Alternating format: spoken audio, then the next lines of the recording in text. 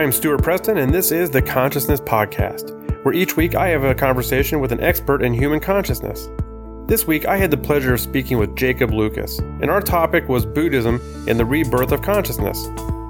Mr. Lucas is an AHRC-funded PhD candidate at the University of Exeter, and jointly supervised at the University of Bristol Buddhist Studies, where he is researching arguments in support of the traditional Buddhist account of rebirth to see whether these are accessible to non-Buddhists who are engaging with practices like mindfulness in broadly secular contexts. We discussed how consciousness moves from one entity to another, the concept of self in Buddhist traditions, making shifts appear, and even got a little into dreaming and consciousness. It was a great conversation, so please enjoy our time with Jacob Lucas.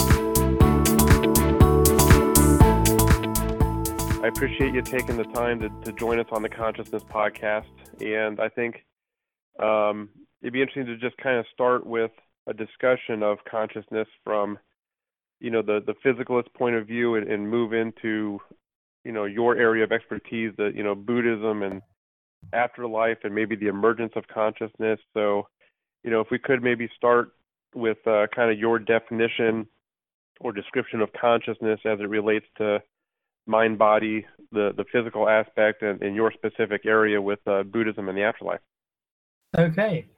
So I suppose the way I generally approach consciousness is to sort of think about it in its own terms as what it, how it presents itself, really. So stripping back anything else that we might want to factor in and just try and focus on precisely the kind of core distinctive characteristics that make consciousness. And so here I kind of generally draw on some of the literature that's sort of come out in the last, I suppose, 20, 30 or so years, which particularly looks at consciousness in terms of what I'm most interested in, which is phenomenal consciousness. So phenomenal consciousness is the fact that there is this appearance of a world. The world appears a certain way. The philosopher Thomas Nagel talks about what it's like to be something. So here you've got things like this subjective character, as it were. And I think that's probably what defines consciousness for me, is this kind of this subjective characteristic that there's this awareness of a world, of existing, whether that's, it takes all sorts of forms, whether it's, looking at something, smelling something, or thinking about something. There's always this sense of kind of witnessing all of this going on. And I think that's kind of where I like to start, really, when I'm thinking about consciousness.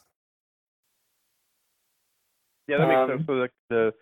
So you said witnessing what's going on, so the mind witnessing the knowledge or the inputs, that are going on around you. Is that what you're saying? Yeah. So it's really that sort of bare awareness of these things going on. So yeah, we kind of, this is where I think sometimes the Buddhist kind of categorization becomes quite useful, because they generally do divide these things into 6 consciousnesses, where you have the 5 kind of classic senses, and then the 6th one is basically mental consciousness, it's often called. So that's really anything that isn't really coming in through any of the senses at a given time. So it can include memories, imagination, all kind of abstract conceptual thinking. Those kind of activities, we're aware of them via a kind of mental awareness rather than a sensory one. So I find that quite a useful way just to kind of get into what consciousness kind of is as it kind of appears. And I suppose the question of where that fits in to the rest of the world, the actual physical world and the body, is, I think the most interesting question in philosophy. I think the mind-body question. What exactly is the relationship between this kind of physical body with all of its interesting physiology, and then just the kind of subjective experience of the world that seems to be intimately connected with that. So that's the kind of the sort of area I'm sort of in philosophically, and then the kind of direction I'm sort of taking it all in is, in a way, the Buddhist direction. particularly looking at the fact that the Buddhists traditionally have this what I like to call a multi-life perspective. This idea that consciousness is kind of almost on a kind of journey. It's like a stream that goes from one life between a sort of string of lives, really, with rebirth being the kind of the name for the thing that happens in between each life. So yeah, that's kind of a little bit of where I am. So yeah, and as you look at that stream of consciousness in afterlife, I'm sorry, were you about to say something else? No, I was interested to see what you thought about, whether there's something you would like me to elaborate on. Yeah, I mean, when you look at, I'm really interested in this, in the afterlife, part of this and the consciousness, because it adds a dimension to it that, I hadn't really considered, in my brief studies and looking at this. So when you look at philosophically, logically, making an argument for an afterlife or the survival of consciousness after life, and especially the Buddhist perspective on that, kind of, if you can, walk me through like what that argument would look like and how we make a case for the consciousness, living after life. Okay. I think probably one of the places I like to start is just kind of almost trying to clear the ground a bit. As in, first of all, to kind of bracket out the fact that we might have a lot of assumptions about what consciousness kind of is, which don't necessarily have any actual arguments for them, or if they do have arguments for them, those arguments, may be of varying quality. So the idea, for example, that one has to justify why consciousness won't cease to exist, right? There's this assumption, I think, a lot that it's kind of a given that when the body dies, consciousness disappears. And I think one thing I always like to do is to sort of start to push back on that and say, well, okay, certainly that is an assumption a lot of people have. It's not an assumption that people have always had. It's been, more often than not, common for people to think that there's some kind of some aspect of consciousness continues and isn't entirely identified with the body. So I often like to challenge that a bit and say, okay, so we do live in a kind of culture, broadly speaking, where we do think that there's this thing called consciousness, but that it appears when we're born, or probably around conception or something like that, and then it sort of ceases to exist when the body falls apart. And I suppose I want to say, okay, so that's actually already a kind of a setup. That's a kind of philosophical position that we're taking. And I want to say, well, okay, do we need to take that position? I mean, should we take that position? Should we factor in this idea of what I like, what I call emergence, or creation of consciousness at birth or conception? I kind of use birth just to kind of mean kind of just the general origins, really, and then annihilation, really, at the other end. And I think one of the main principles I like to push on is this idea that there are real problems with assuming that there are things that sort of pop into existence and then pop out of existence later on. It seems far more kind of simple and coherent, I think, to assume that if there are things that truly exist and are really fundamental parts of reality, they probably don't pop into and out of existence. They probably are there, and they probably interact with each other and they interact with the world. But there's no reason to assume that they would kind of pop in and pop out of existence. And I think if consciousness can be shown to be one of those things, then I think we've already got a kind of a reason to consider that maybe it's just part of the world. It's always been there, and it always will be there. And as long as it can be shown that consciousness is not the same sort of thing as the body, right? If we can show that the body is kind of a certain kind of aspect of reality with certain properties and characteristics, consciousness is a different kind of aspect of reality with a different set of characteristics, then we don't really have an obvious reason to think that they would be either identified with one another, or that you necessarily always needed to have one of them in order to have the other. So that seems to be the motivation right behind the idea that death would be the end of consciousness, is the idea that, well, if consciousness is maybe a brain process, or it's produced by the brain or the body, then I suppose when the body falls apart, then that process will have to stop and consciousness will have to disappear. But if we can kind of get our heads around the idea that consciousness really isn't like that, consciousness just has properties and qualities that we just don't find in the physical body, then we start to have a reason to suggest that maybe, consciousness just isn't kind of dependent in that way. It's not kind of of the body or reducible to the body. I mean, that's certainly a beginning of it. I mean, I could go on. Yeah, no, I understand. There's a couple of things there you said that I might want to clarify. I almost feel like when you're talking about this, that when you're talking about, quote, consciousness, it almost sounds like you're describing something that is like ubiquitous. It's not like each person has his or her own consciousness we're talking about. It's almost like you're talking about a common consciousness. And I don't want to use like pseudoscience, but almost like a consciousness field or something. Is that how you mean to refer to it, or are you speaking about an individual's consciousness?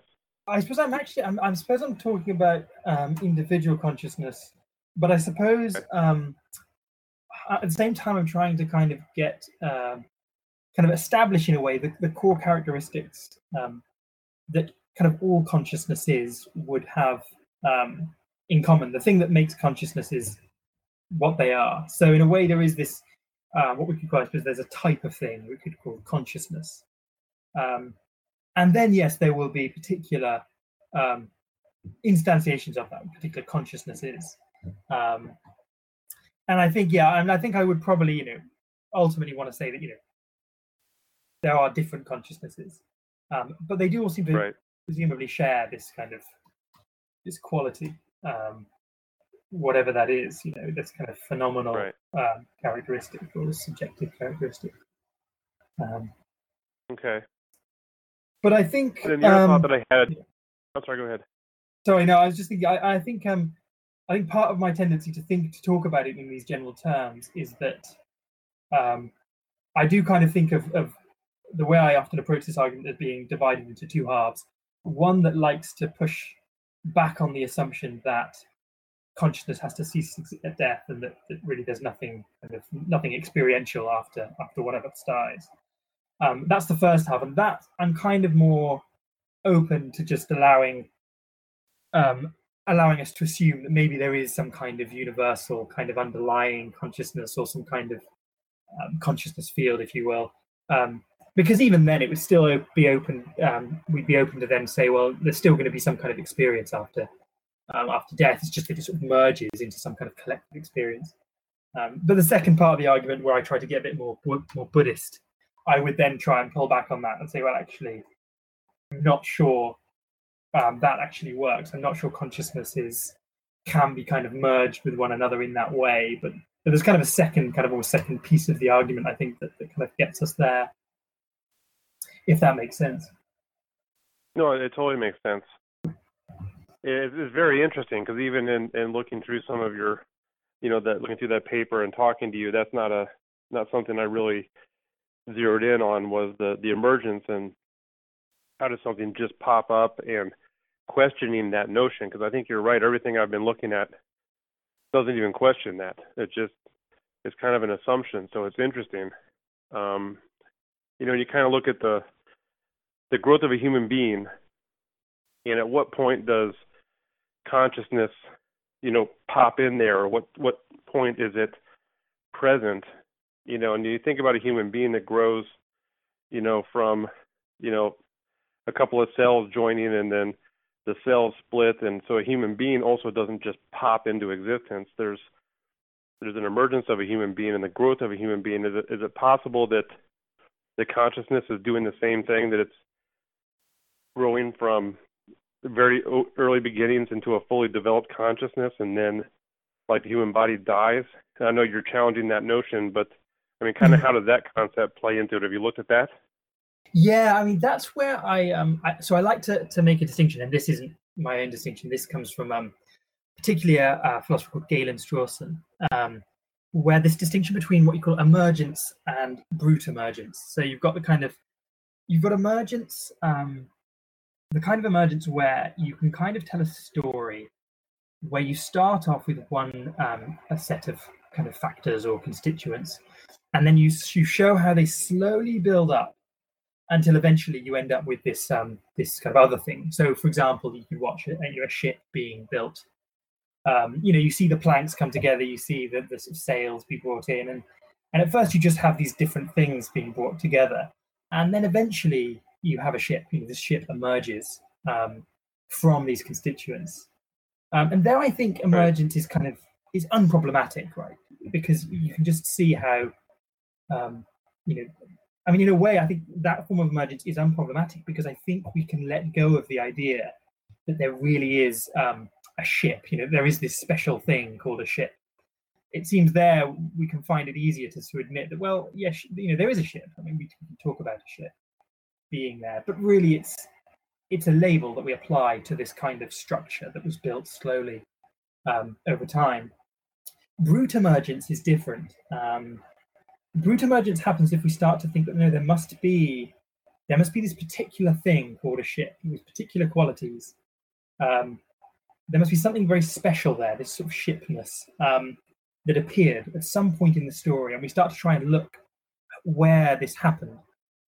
And we often won't find it because, in a way, I think I would push for the idea that in that case there isn't really a ship; it's a label, and you can kind of decide, how many sails a ship has to have, how many planks it has to have. It's a kind of a construct, a social convention that we decide upon. It's not really a real thing. And this is where I think the question of consciousness becomes the most interesting, because I think once we accept that consciousness is a real thing, that it's not simply a word we use or a label we apply to things. Of course, the word consciousness is, but what we're trying to get at is some kind of phenomenon, something that's going on that's really quite distinctive and seems to be distinguishable from a lot of other things. And once we're dealing with that, then we can't really have it just pop in. If it's going to emerge, we're going to have to be able to tell a story about how it slowly builds up. And that, I think, is the problem with most approaches to the emergence of consciousness, is that they don't really tell that story. They start by talking about physical processes, which don't have any of the characteristics that consciousness has, and then consciousness just pops into the story later on. It's kind of pulled out like a sort of magician, like a rabbit from a magician's hat. And I think that's brute emergence. I think that's the point where we're starting to just imagine things are just popping in. So does that make sort of some sense of that? Yeah, and so you're looking at Buddhism and consciousness, at birth or being reborn or persisting. Is it that you're looking at consciousness is not, it just doesn't pop in, but at what point does this so what is your position on how this consciousness does appear then? If we're not just making an assumption that it pops in there, what is your idea on the emergence of this consciousness, or am I misunderstanding the concept already? I think that's where I think I'm kind of more open, really. I think the first thing I always am sort of keen to establish is that if we're looking at the picture of the world as a whole, we're not wanting to go down an avenue where consciousness pops into reality as a whole from nowhere. But when it comes to the question of how consciousness gets where it does, the fact that once we've accepted that, okay, there is consciousness, it seems to be intimately associated and intimately connected and responsive to this body, which also seems to be responding to my consciousness. So for example, this entire conversation we're having is kind of motivated by the fact that both of us presumably are conscious and we're interested in consciousness. And at some point, that consciousness, that quality, those interesting qualities that consciousness has, are able to eventually get to form words, sounds that are able to kind of come out of my mouth and go through the system. And that's just really fascinating because those sounds, that sort of sound energy that's coming out of my mouth, and the neurons firing that allow that, make that happen, they have certain characteristics that scientists are kind of good at kind of examining. And consciousness has a whole different set of characteristics that are easily recognizable from the inside. but how exactly those two go together? How did this developing organism kind of come into contact with this kind of consciousness, and what kind of relationship do they have? It is a question that I think, in a way, I'm probably not sure I know how to kind of fully answer. I mean, I have various kind of sort of theories or potential kind of models that one could use, and I generally do adopt those from Buddhist kind of, sort of theories, really. And I think they're kind of models that we could use as potential explanations. But it's a very hard area to kind of have a firm kind of view on, I think. Right. Which I guess kind of takes me to my next question. If consciousness does persist, after life, how is it related to, the quote self or self-identity? Does that also persist after death? Yes, I think this is always an interesting question, especially when it comes to Buddhism, because Buddhism is quite well known for denying that there is a self. And I think that the way I often try to look at that is, so the self can kind of. Let me interrupt real quick. That's interesting. Just to get your opinion, do you think that there is a self, and a typical ego? Do you think that Buddhists are right on that, or what's your position on the quote self? So I think that Buddhists kind of have often disagreed amongst themselves, and so my view is I think I'm probably aligned with some Buddhists more than others, and I think it's ultimately, I think that we do overinflate what we think the self is, and I think that if there is a self, it's going to be something very minimal. I mean, I mentioned earlier this kind of witnessing that seems to be part of consciousness, and I think that if there is a self, it's going to be that witnessing, because I can kind of identify with lots of different things, right? So I can say, well, I'm Jacob Lucas, and I have this kind of body, and I look like this, and I do these kind of things. But all of those things can kind of change. I could change my name, or I could have some reconstruction surgery. I could do things very differently, and a lot of these things could be changed. But I would kind of still be here, right? It feels like I'd still be there, just watching that happening. And it seems to be because there is that kind of witnessing aspect that just kind of would continue through that experience. And it seems you can kind of switch in and out almost any aspect of our experience, but you'd still have this kind of witnessing. But if you got rid of that witnessing, if you got rid of consciousness, well, then it really feels hard to imagine that I'd be here, right? It feels very hard to imagine if my experiential kind of awareness of existing was taken away, then it does seem like, yeah, I'd be gone. So I do think that witnessing seems to be the closest thing to a self. I think where I kind of think the Buddhists are kind of right to push back on the idea that there's a self is that we often will assume then that there must be this kind of this witnesser, this experiencer, this me who is watching the world, or watching my experiences. And I think that's where I begin to sort of think, well, actually, I'm not sure that there is a separate experiencer and an experience. I think there's just a process of witnessing that involves the experience as much as it involves the sense of there being an experiencer. I think that it's kind of almost an optical illusion of consciousness that we think that there's this viewer, that there's this person almost sitting in the cinema watching a screen. I think that in a way, if we're anything, we're the screen, with all these things on it. And I think there is a tendency to think that we're this kind of separate self. And I think that's something I think is Buddhists deny, and I think I can understand why they do, because I think we're not so separate from our experience as we think we are. Yeah, so that's kind of my view. Kind of a minimalist sort of witnessing that I would say is probably going to be the self. And I think makes good sense. Yeah. So I guess, I'm sorry, go ahead. Yeah, I was just going to sort of sum up and say, well, and so if consciousness continues after death, then that witnessing by definition would have to continue as well. So the self would kind of end up going along, just because that's almost just another description almost of consciousness. Right. Yeah, it's not separable from consciousness. So that would then persist. Yeah. So, in the paper that I read, in your analysis of Thompson, see this concept of mind and world, and I mean, what is that? How does that relate to mind body, or could you kind of elaborate on that concept? So yeah, I kind of did a little bit of sketching around this, and I do think that the words kind of mind, body, world can often mean many things. I've worked out that basically there's at least two meanings behind each of them. So I was thinking mind can mean either awareness or thinking, right? So it can either mean awareness as in consciousness, or it can mean kind of that sort of cognitive domain of experience. Body likewise can mean our bodily experiences, or it can mean literally the objective physiology that we have.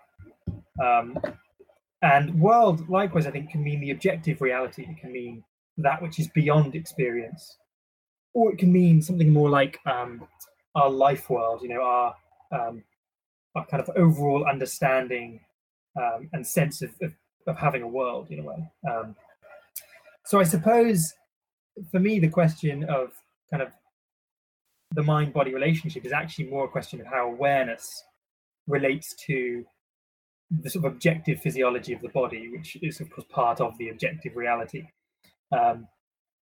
So world there can either mean that kind of objective world, the world beyond consciousness, or it can mean our world, having the fact that I live in a world of experience. I kind of have a sense of being a body, but also of how the world is for me. So I kind of feel like there's kind of various subdivisions really of how we can interpret each of those words. And so then that kind of gives us a gateway really to kind of start to explore what each of those, what the relationship would be there. Yeah, and that seems like a natural extension for the duality. Is if you're observing the body, observing the world would be just a natural conclusion also. Yeah. So yeah, I think body almost. I think sometimes these to try and make a distinction between these things is quite tricky because I'm not sure I know what part of my body I'm experiencing or what part of the world I'm experiencing sometimes. So for example, when I'm looking, so there's like a cup in front of me. When I'm looking at this cup, it would be fascinating to know whether what I'm experiencing is, I don't know, some kind of sort of neurological field in my brain that creates the representation of a cup, or whether actually there's something a bit more kind of interesting going on, and that actually some aspect of consciousness and the real cup in the world are kind of interconnected. It's one of those kind of quite mind-boggling questions, really, of where does consciousness meet the world? Is it only in the brain, or is it extended throughout the body, or is it extended further into the world itself? And there's a lot of debates going on about that in philosophy of mind, about whether consciousness is extended or whether it's really is limited to the brain. And it's not something I really have kind of a definitive view on. I find it quite fascinating, but I kind of feel like it's very open. Yeah, I mean, we could go, I mean, just that one concept, it's so funny you mentioned something as simple as a cup. And that concept, and we don't want to explore it right now, but it makes me curious, everything from, neuroscience and representations, within our brain to panpsychism to cosmic consciousness. I mean, there's so many different things. Life being a computer simulation. Yeah. And there's so many different things in that one thing you bring up that it's something so simple and yet it sure does bring up a lot of questions. Yeah, I think it's why for me, philosophy of mind is so interesting, is because it's a way to kind of re-enter the world, really, or reinvent your relationship to the world, because you suddenly realize that once you've moved beyond the idea that maybe we're a little person sitting inside a skull looking out through these windows, once you've kind of abandoned that view, you begin to wonder exactly where all this experience is coming from, and where is it located? Where is my experience of the world located in the world? Right.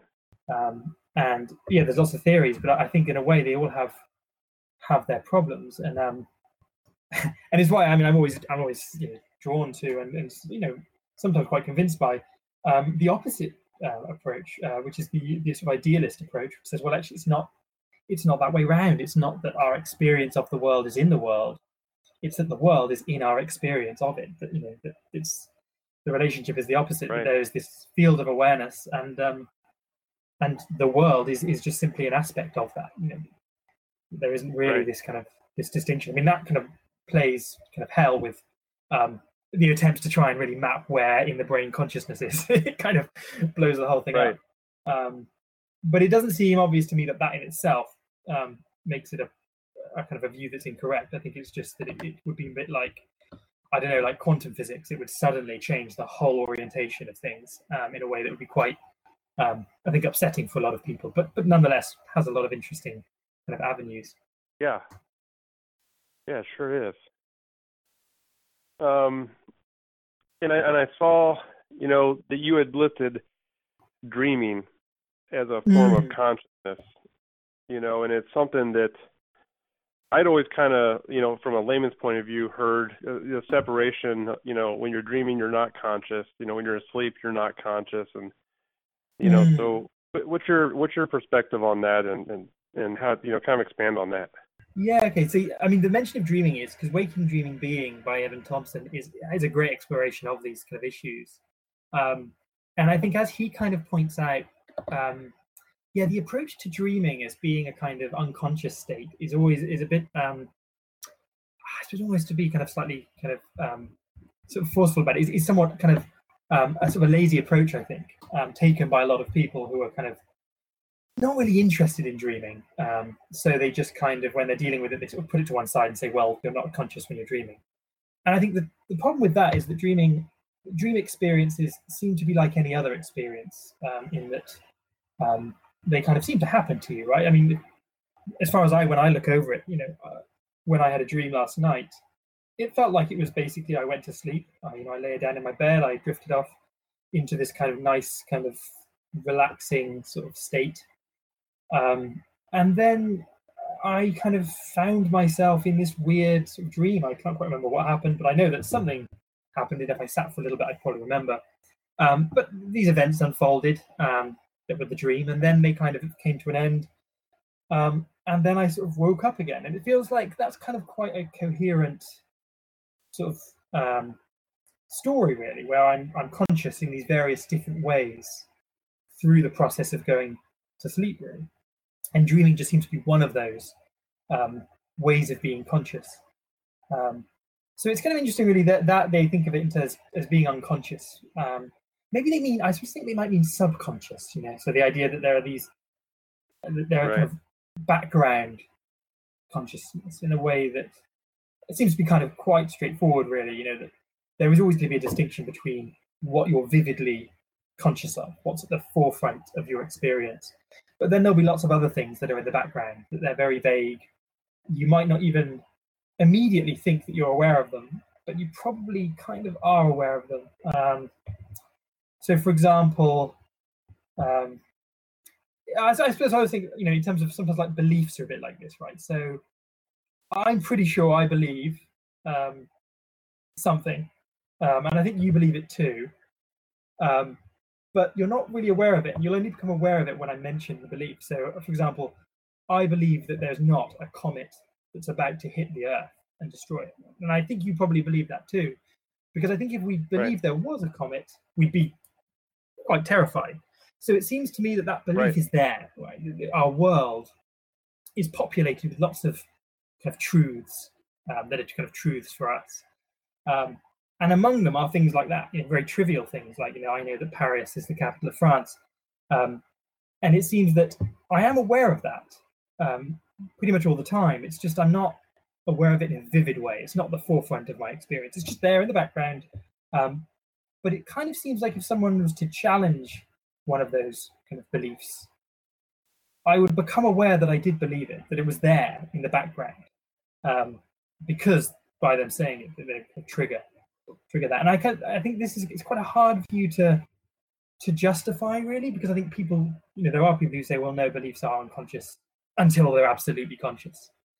And I think I just kind of can't help but kind of just disagree from my own experience, I think, with that view, because I feel like actually there's a lot going on in the background of my awareness that I'm kind of aware of, but just not in a very vivid way, if that makes sense. It does. It makes me chuckle a little bit. It's almost like Schrodinger's belief that, until you observe it, you almost don't know. Because you were absolutely right. You predicted it with 100% accuracy. I do not believe a comet is about to hit the Earth. But I wasn't consciously aware that I had that belief until, you challenged it. So that's an interesting notion, and it makes me think. It makes me think about, in meditating, as I meditate in the very, very simple, Zen meditation of letting thoughts flow through your mind and not letting the thoughts take over your mind and being at peace. It almost seems like the dreaming is kind of the sleeping version of that, is your mind is kind of allowed to go and have these thoughts, and your consciousness does play around a little bit in observing it, maybe even directing it. And then when you're awake again, those observations, that awareness of these internal thoughts, is kind of that the actual consciousness being part of all that. So I wonder if those two are kind of related, the part of the brain that just kind of, as I always put it, secretes thoughts. It just puts out thoughts, which is the part of the brain you have to kind of ward off, as you meditate. It sounds to me like the way you described that, it almost sounds kind of like a similar event happening subconsciously or during sleep. Yeah, I think so. And I think for me, the way I often like to think about it is in terms of thinking of consciousness as being like a spectrum that goes from vivid, really vivid, kind of focused, to a kind of quite a dull background awareness. And that you can imagine there are points, especially during meditation sometimes, where you're really vividly aware of something. It's very fine and clear. But then a lot of the day we spend, it's far less vivid than that. We're mainly kind of operating in a way where our experience is kind of relatively vague. And I think that dreams might just be another step down from that. I mean, some people do have very vivid dreams, but I personally generally don't. So I find that my dreams are more like, I suppose it's more like one of those kind of stories you're telling yourself in your head, during the day. And you don't kind of realize you're doing it until later on. You think, oh yeah, when that was happening, I was kind of telling myself a little sort of story whilst that was happening. And it seems that if your kind of sensory experience was turned off, you just have that background. You wouldn't really, there'd be nothing else. It'd just be the background. And I think dreams may be a bit like that. But suddenly, with your system kind of shutting down a bit when you fall asleep, you're left just with this very background world of consciousness that's quite kind of dull a lot of the time. Right. And that's why dreams are kind of subconscious in a way, because they're so much less vivid than waking consciousness, most of the time anyway. Right. So it's what is subconscious versus unconscious? What is something that is subconscious? Is subconscious those thoughts that I'm describing? Is it still brain activity, but it's just kind of automatic things that are going on, versus unconscious where there's absolutely zero awareness? I think I would certainly, I think I would say unconscious is basically for me synonymous with non-conscious. So I mean, maybe in a way, because people do often use subconscious and unconscious in the same way. Maybe the key is to say something like the non-conscious is basically just simply has nothing to do with consciousness. It's not, you're not aware of it at all. There's no kind of relationship there. And then if we talk about something like the subconscious or the unconscious, I suppose there I would identify with that with a kind of background to awareness. So for example, it seems to me that if I take an example of an experience I'm having, if I try and describe my experience, I could start with the really obvious stuff. But increasingly, I would be trying to categorize and catalog experiences that are definitely there, but they're so short-lived and vague that I don't really know what to call them. And sometimes it's easier to get a handle on what those experiences are than at other times, I think. And I think that kind of drift towards a kind of, what I think of as like a background kind of region of consciousness that's actually very hard to sort of notice, because the really vivid experiences take up all of our attention, and they are really they're kind of loud almost. It's almost like, to use an analogy to noise, it's kind of, they're loud or bright. It's very hard to notice the other stuff because our attention is drawn to the vivid.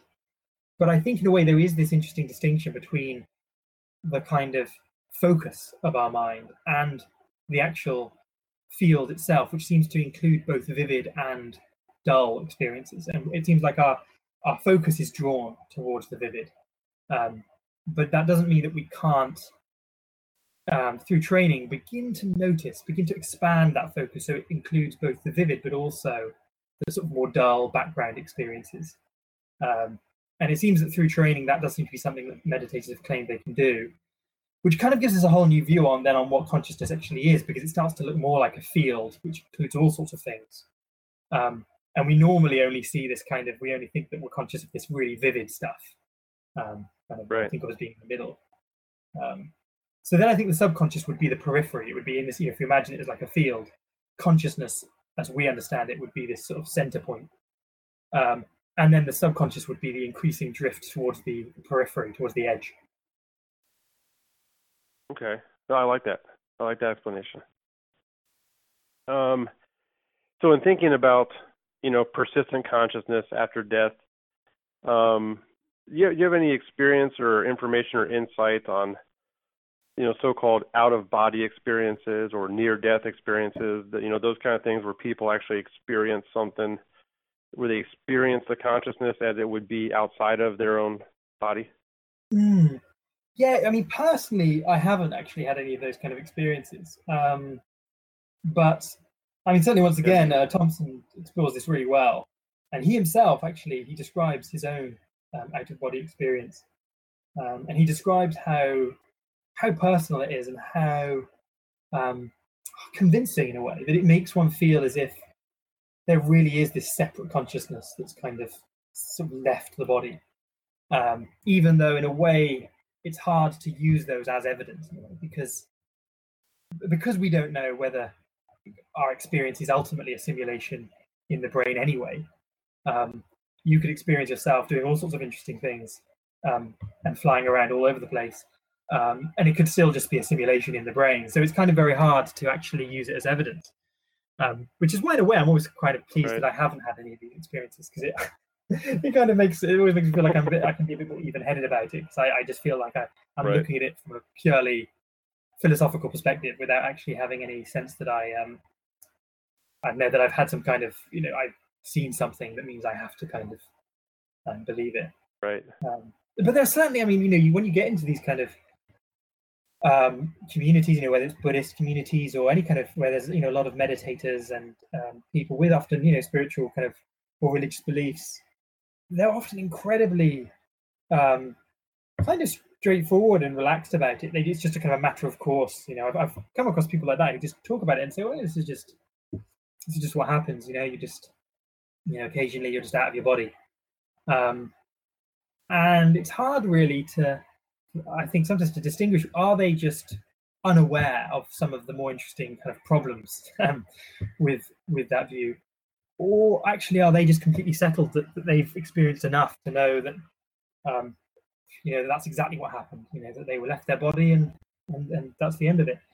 So it's kind of quite hard, really, to work out, whether they have some information that actually would be really important for like a neuroscientist to get their hands on, but they've just never kind of met, they've never actually had a conversation about it, because often they're very different groups of people, kind of hard-nosed neuroscientists and kind of spiritual kind of practitioners. Right. Yeah, but that's my kind of sort of 20 cents worth on that. Yeah. Any thoughts on, your notion of, the consciousness surviving after death, just kind of theorizing after the out-of-body experience. Do you think that's possible? Do you think, how do you see that playing into your, or I should say the Buddhist views of this consciousness surviving past death? I mean, is it maybe like an observable first step? I mean, possibly. I'm not saying is that what's going on, but how does this tie into your studies of the Buddhist afterlife? So there are kind of two or three different models that the Buddhist sort of tradition generally has. One of them's kind of really always so straightforward as to be slightly boring. And this you find in the earliest, what's often considered to be the earliest tradition, the Theravada tradition, which is sort of really popular in Southeast Asia in particular, and Sri Lanka. Right. So according to that view, the idea is that rebirth is this immediate process. So consciousness actually can't exist separately from a body and brain. But it can exist separately from this body and brain, right? So the idea is that your consciousness will always need a kind of physical basis. But once this physical basis, once this body is no longer able to sustain or support consciousness, it will immediately transfer to a developing being in this world, or in, if there are any other worlds, other realities, or other dimensions, it could just transfer. So this is almost like a quantum jump kind of approach, where it really is just a case where, for whatever reason, there is just this ability just to leap. The consciousness will just dart to wherever there's a body. Right. Almost digital. It's almost like a digital view. You're here and then you're there, and there's no in between. There's it's not flying around looking for a host. No, it's just an instant quantum change. Yeah. Then you have the northern Indian view that I think is common to Hindu views as well, where there's this idea of a subtle body, that you have this kind of almost like a halfway energy that's it's not consciousness, but it's also not physical energy as we understand it. And the body, that subtle body is kind of carries consciousness in a way. So the idea is that as your physical body dies, that sort of subtle body extracts itself from the physical body and then drifts around. And this subtle body is capable of experiencing the world just as well as the kind of normal physical body is. Oh, interesting. But the idea is it's a bit like a dream body. It's very changeable, unstable, and its way of experiencing the world is supposed to be very confusing and disturbing, because, well, first of all, there's this idea that it's not really alone. So there's lots of these beings flying around, and so it's quite a kind of, it's almost like something from Christmas Carol. I think that's kind of often sort of similar, quite a disturbing kind of world, in which the desire is to try and find the stability and the quiet almost of a physical, stable body, one that's just developing slowly, gradually, in a womb presumably, or some other form. And so that what happens is these beings kind of end up trying to find a body, and then they kind of eventually dissolve into this body, and then they kind of connect. So that's a kind of more what I think was like an analog view. It's kind of this sort of general, it's like a whole story where a being goes from one existence to another very steadily. But it obviously introduces far more to the story, and many elements that I think we can go on the testimony of meditators who've claimed that they remember this experience, but ultimately that's all we're going to be able to go on, and it's a bit unsatisfying if we're looking for a real kind of proper kind of something really solid. So yeah, that's the other one. And then there's a kind of third one, which actually I think I would go with, because it's kind of halfway between the two, almost. So I think that the digital one, the kind of Theravada digital view, is too much of a jump, because it doesn't explain why consciousness would jump in this way. The analog kind of sort of northern Indian view is just introduces so many new elements without really explaining why they're there. And I think that the other view is I suppose, the idealist view. There was the Yogacara school of Buddhism were idealists who believed that there wasn't really a physical world, that the physical world was a manifestation of consciousness, that it was just experiences arising. So if we go with that view, then I suppose it makes more sense to understand how you would get from one rebirth to the next, because it basically would be more akin to the idea that you've kind of taken part in a shared world with other beings, and you've got a body in that shared world, almost like an avatar in a online simulation or an online game. And then your avatar dies, and you can't use it anymore. But right. the whole reason why you're even here is because you've logged in to this kind of particular simulation, and you've been logged out. So the idea is then you just log back in again, and you try and find, and either you try and find another place you can go in the shared world, or you end up creating a kind of personal world where you experience things that are far more just your own experiences. So I think that one, at least you could make a philosophical argument for that, because if you made an argument for idealism, which they do exist, there are arguments that say, well, actually, consciousness is the first thing we know. The physical world is not something we know directly. All we know are our experiences.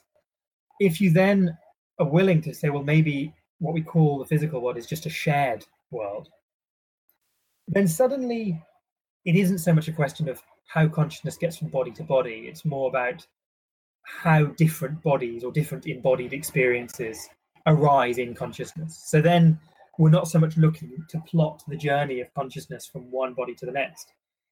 Instead, we're just talking about how the experience of death leads on to the experience of a new birth, and that'll be far more to do with the psychology of the person in question than about the actual physical setup of the world. And I find that, at least that's actually, I think, for me, that feels quite simple, actually, although it's a very radically counterintuitive view.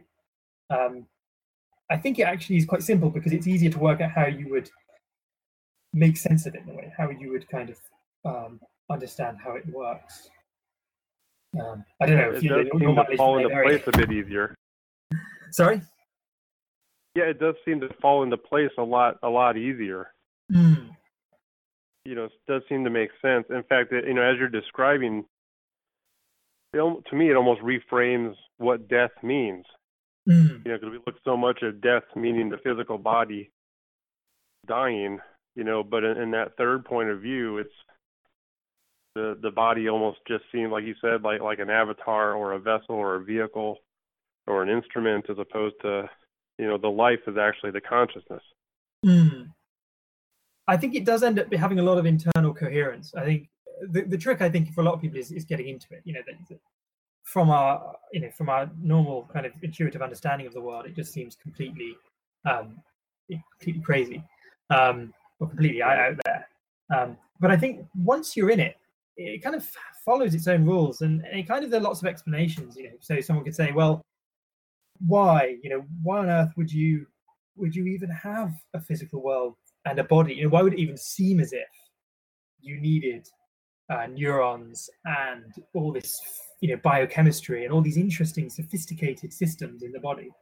Why would you even need those if you can just create a world from anything? And I think this is where the Buddhist kind of argument is generally, well, once you accept some of the Buddhist assumptions about how the mind actually works, it starts to make more sense. So particularly the idea that we, it may sound like, as consciousnesses, we're kind of these sort of minor gods in that we can create the world. But the Buddhist assumptions actually, no, we're trapped in our habitual sort of desiring tendencies. We drift from thing to thing. Even if you have an entire day to yourself when you can do whatever you want, you'll still often, we'll often get caught up in weird things and things that are a bit, distressing, or we'll, entertain unpleasant thoughts, or we'll get caught up in a pointless kind of activity. So we seem to have this tendency to drift towards all sorts of weird scenarios, even when we think we have a choice about it. So it's not so hard to imagine that even if consciousness is able to produce all sorts of things, it nonetheless habitually is drawn towards the same kind of thing over and over again. Particularly stability, the fact that if there is this physical world, which doesn't exist on its own, but is nonetheless a set of rules within consciousness, rules that are able to produce a physical world that has certain physical laws, certain things are possible, certain things are not possible. And out of those physical laws, you get evolution, you get these bodies that can develop. Those bodies could end up becoming perfect housings for a consciousness that just wants to kind of just live, just wants to be able to touch and feel and be kind of small, just to be able to look out through eyes, listen through ears, and not be overwhelmed, basically. And that could be potentially an explanation for why we are even why we're here, is that it's quite nice to have a physical body, so having a world that seems very rigid and seems to require all these sort of physical conditions may actually really help kind of get whatever it is that we're looking for, basically. Yeah, it's interesting too, because I think I tend to start to make assumptions when you're looking at consciousness from that perspective, that it's almost this perfect, infallible entity. And Buddhists obviously are seems to me, are focused on the fallibility of it, and the desires and the suffering. Mm-hmm. And so it almost gives it a very human, personal aspect to it, when I think it's easy to go to the science fiction model and say, oh, if my consciousness is creating all this, why isn't it perfect? Mm-hmm. And it seems like Buddhism is not only addressing that, but it's like a central part of it, that of course that's not the way it is. Mm. I mean, it's very similar almost to the idea of dreams, that if once we accept that dreams are created by our own psychology, we don't automatically think, why don't we always have wonderful dreams? why isn't every dream wonderful? And the answer seems to be that that's not how our psychology works. It doesn't actually seem to tend towards bringing only joy and peace. It seems to be drawn towards all sorts of strange directions, often because it's so convinced that everything it comes across is separate, is something outside of itself. And so certainly the idealist schools of Buddhism generally argue that one of the major ignorances that we needed to overcome was this belief that the world we encounter is separate from our own mind, that when bad things happen, that those are somehow, certainly natural things, like bad weather or something. The idea that that's just, just happens to you. And then they push towards, no, actually, that was your consciousness did that. It's like a bad dream. It's sort of something in your psychology, something in your deep, deep kind of consciousness threw up this bad weather, for some reason. And if you can understand why, you might be able to remedy it, and you can then, make changes. And so it's a kind of deep, radical psychology that the idealist schools end up engaging in, which I think is quite fascinating on its own merits, really. Yeah, it really is.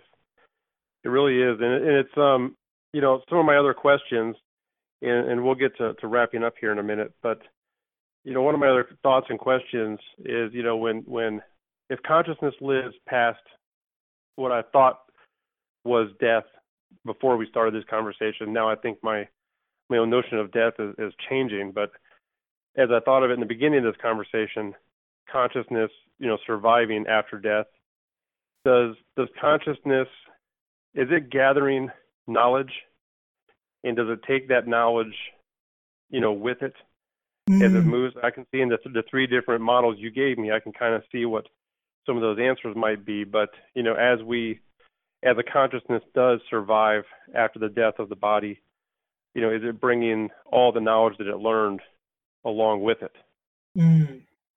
Yeah, I think this is always one of those interesting ones, because it's it starts to kind of begin to paint a picture of kind of almost like an entire vision of what the meaning of everything is, in a way. Because I think there are two views that end up developing.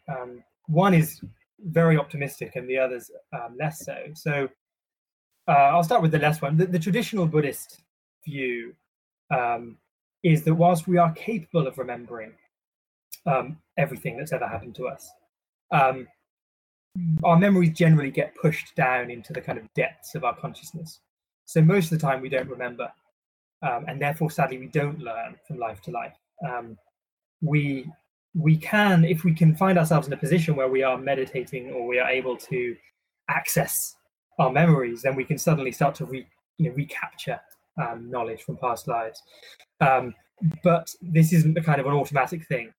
So there, it's a far more difficult process where we are far more liable to forget, to get lost and caught up in the same cycles again and again. The more optimistic view is this idea that underneath all of this, underneath each life, is some kind of development that we are learning, that in each life we're a little bit more wise than we were before, and we are inevitably moving towards wiser and wiser states. And it's just this process that's just happening. And I think that one is far more optimistic.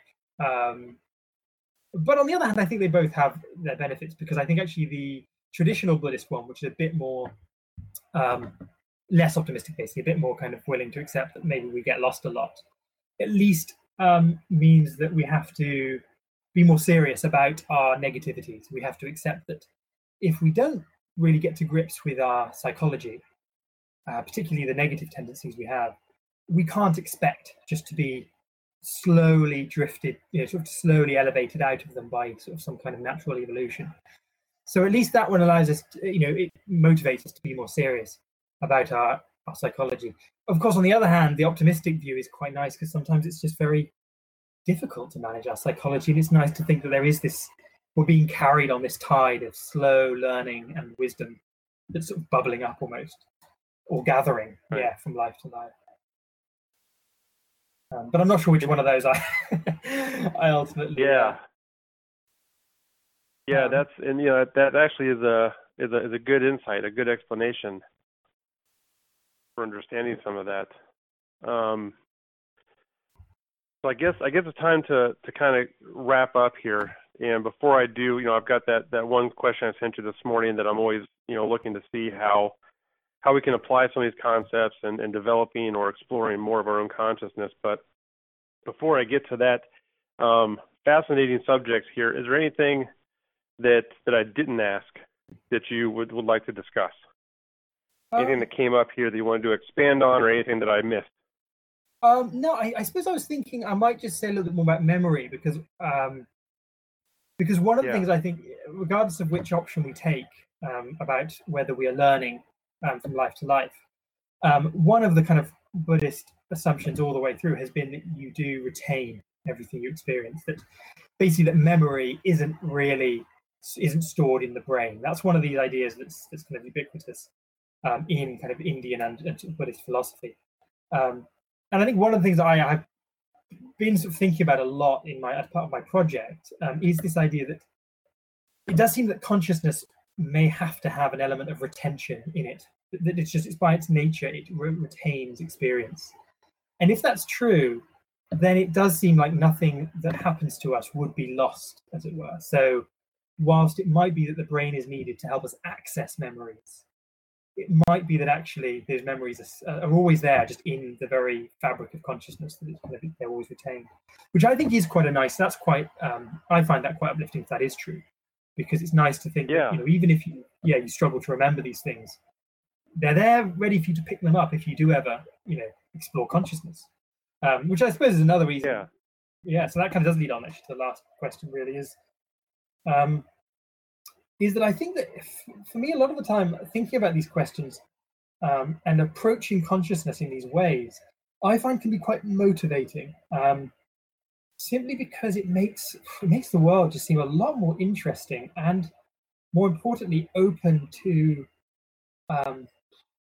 development, really. I mean, maybe the world itself is quite a tricky place to change, but we become more able to develop, right? So we don't just have these, maybe if we're very lucky, 100 or so years to develop ourselves.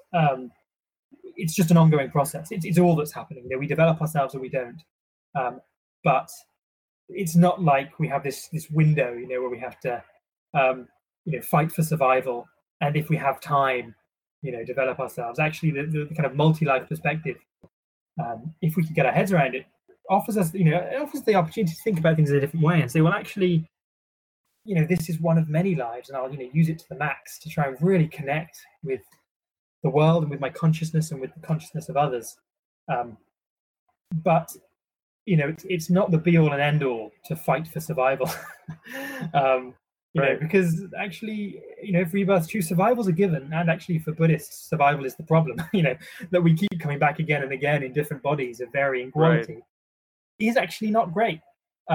It just completely reorients the whole thing. So from moving from this fear of death because we want to grasp hold of life as much as we can, we can move more towards a recognition that death is just a gateway.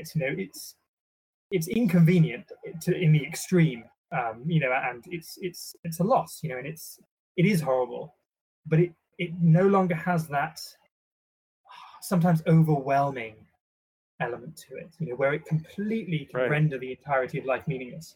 I think that's one of the benefits, I think, to approaching consciousness in this way. I think is that it suddenly opens things up, I think, a bit more.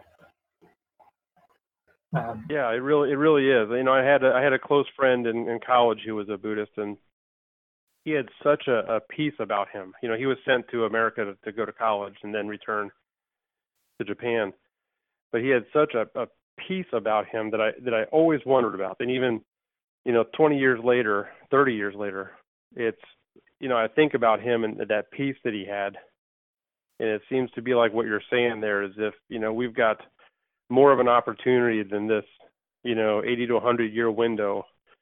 It probably allows us to really explore a lot deeper because we're not stressing ourselves out trying to get everything done or focused or find this happiness or whatever it is. Here in this small window, it really kind of opens us up to be free.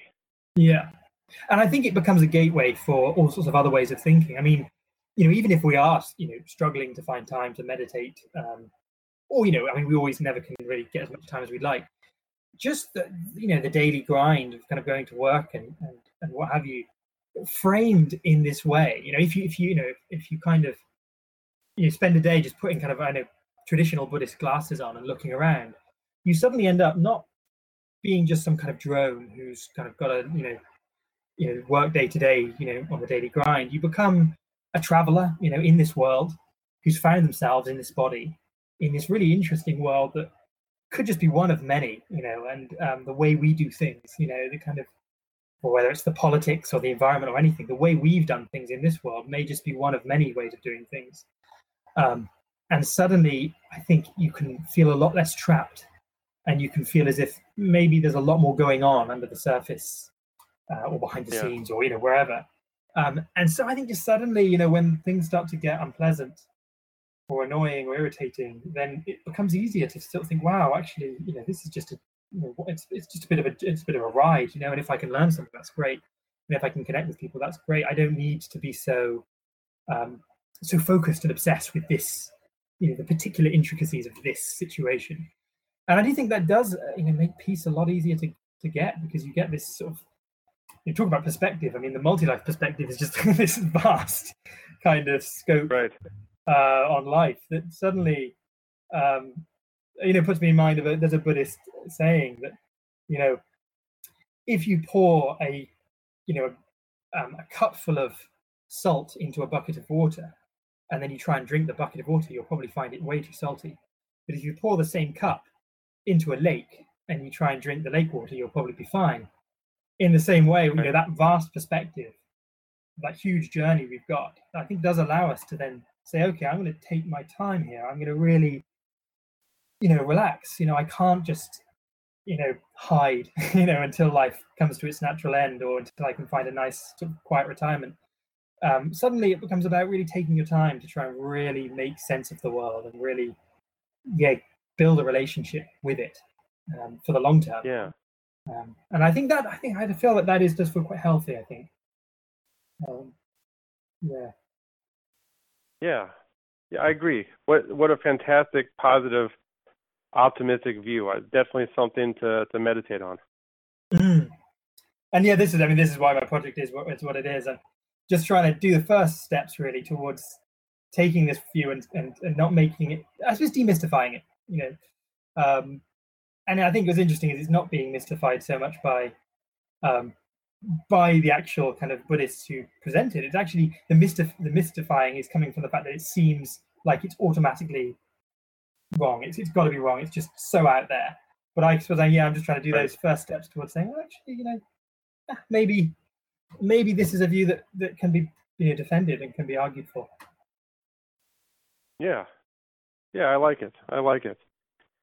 Well, Jacob, I appreciate all the insight you provided today. It's been a fantastic conversation. I can't thank you enough for your time and and spending it with me today and answering all these questions. And I think it's been a lot of fun.